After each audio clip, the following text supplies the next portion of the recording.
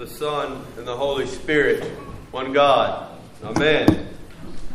Now, I'm not sure how many of us can read or write or even understand Latin.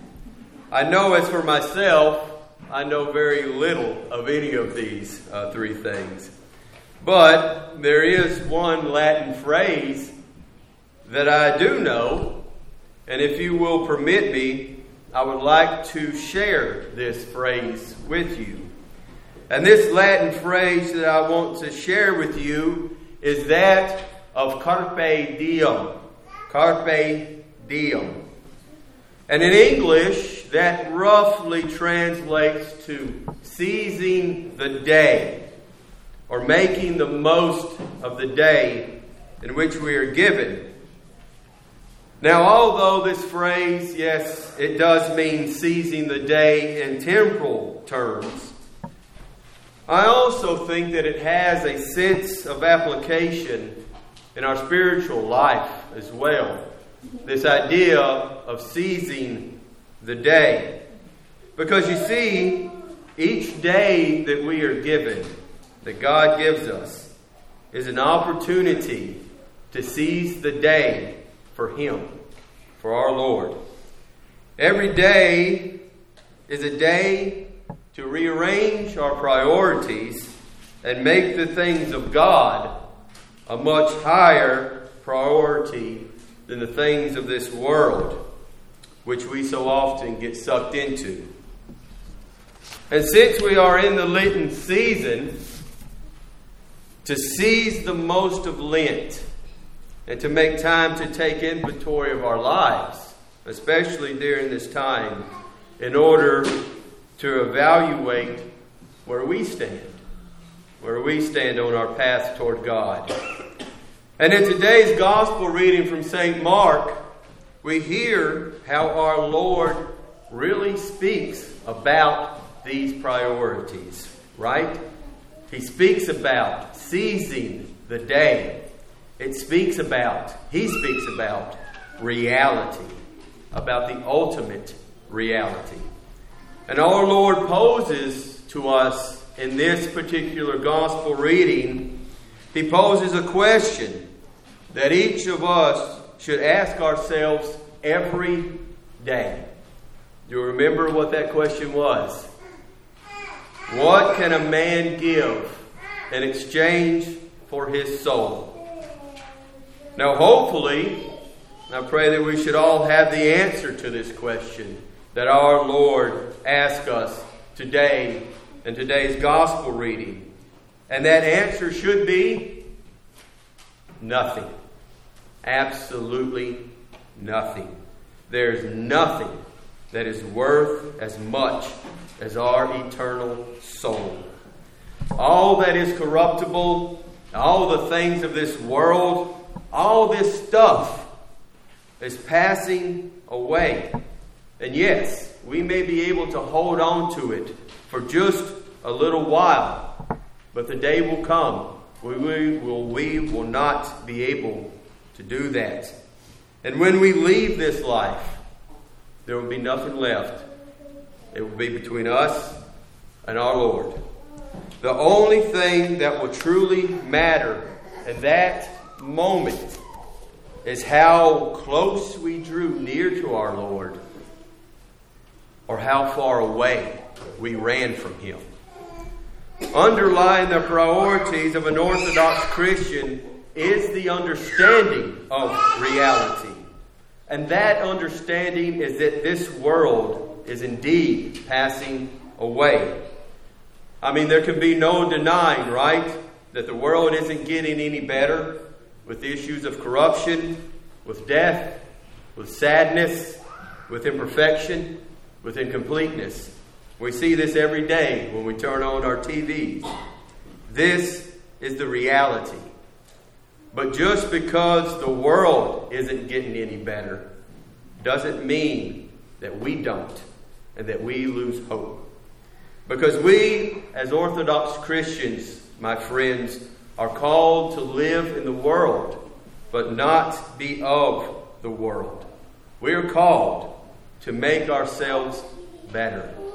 Now, I don't mean to make ourselves better in the way that we think that we are better than someone else, but to better ourselves and returning to this our idea of carpe diem, of seizing the day by drawing close to our Lord with faith, with love, with prayer. And we are called to take up our cross and to follow Him, as it says in today's gospel. And this is why the church today, on this third Sunday of Lent, gives us the veneration of the Holy Cross, so that the cross of our Lord, which was an instrument of death in the ancient Roman world, has now been turned into an instrument of life. And that cross is ever before us and will be before us as we make the procession with the cross today, to remind us, my friends, our dearly beloved in Christ, what our priorities truly are.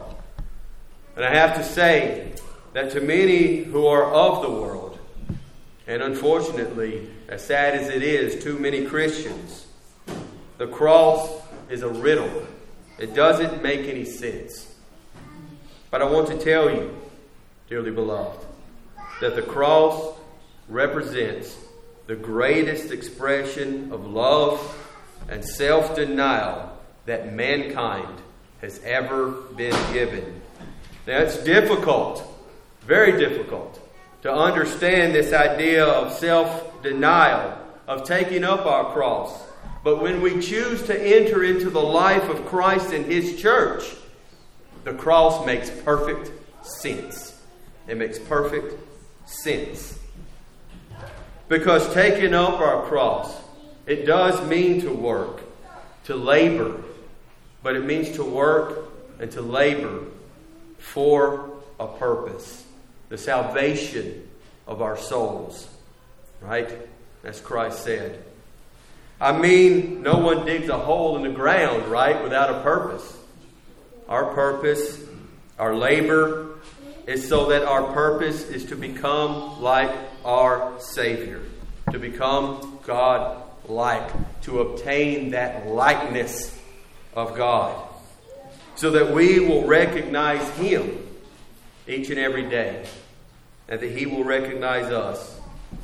So that God willing, when we stand before Him on that dread judgment day, and in His great mercy, we hear the words, I know you, I know you. Well done, my good and faithful servant. Come and join the angels and the saints. What could be worse than to stand before Him on this same day and hear those terrible words, depart from me, because I don't know who you are. I cannot think of a more fearful thing than that, my friends. The way of the cross is the way of life. Losing our life, as it says in the gospel today, doesn't necessarily mean to lay down our lives for Christ.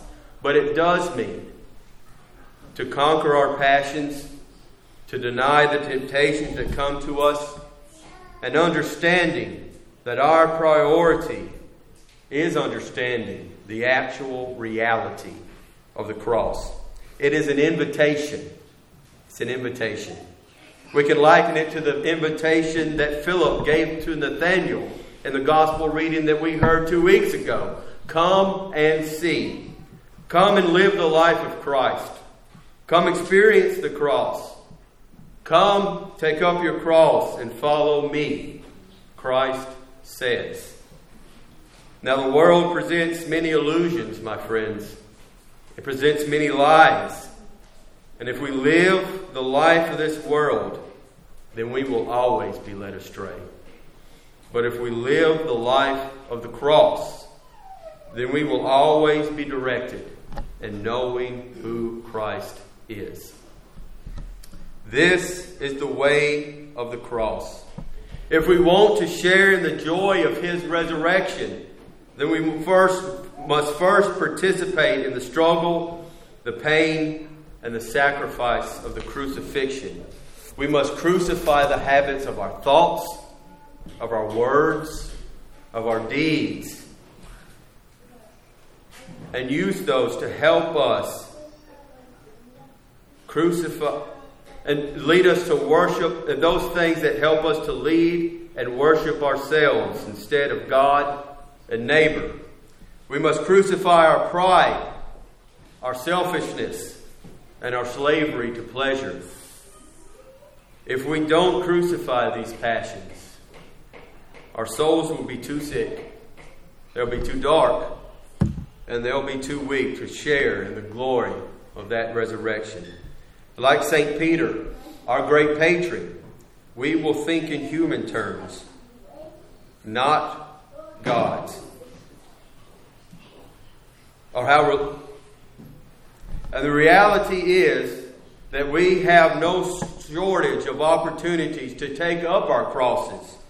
When we struggle to resist temptation, when we battle angry thoughts against those who have wronged us or somehow irritated us, and when we endure deep sorrows and disappointments with trust in God's faithfulness and mercy, we take up our cross.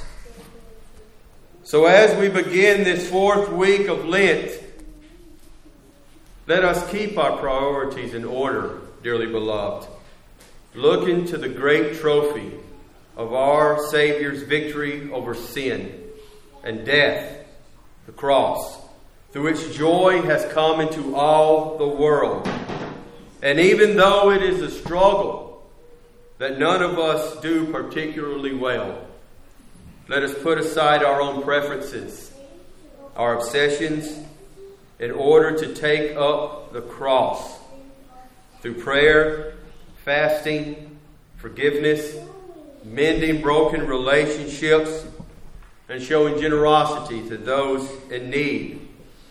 Let us offer our lives in free obedience to the Father, accepting whatever pain and struggle there may be in setting things right in our own lives as best as we can. And no matter what burdens we may bear, no matter our frustrations and failures, let us press on to the joy of Pascha. Jesus Christ, our Lord and Savior, participated in death in order to bring us into His life. And we must participate in His death in order to share in the glory of His resurrection. So, dearly beloved, I pray, let us deny ourselves. Let us take up our cross. And let us seize the day by following Christ. For this alone is the way to the brilliant light and the eternal blessedness of the kingdom of God. In the name of the Father, the Son, and the Holy Spirit, one God. Amen.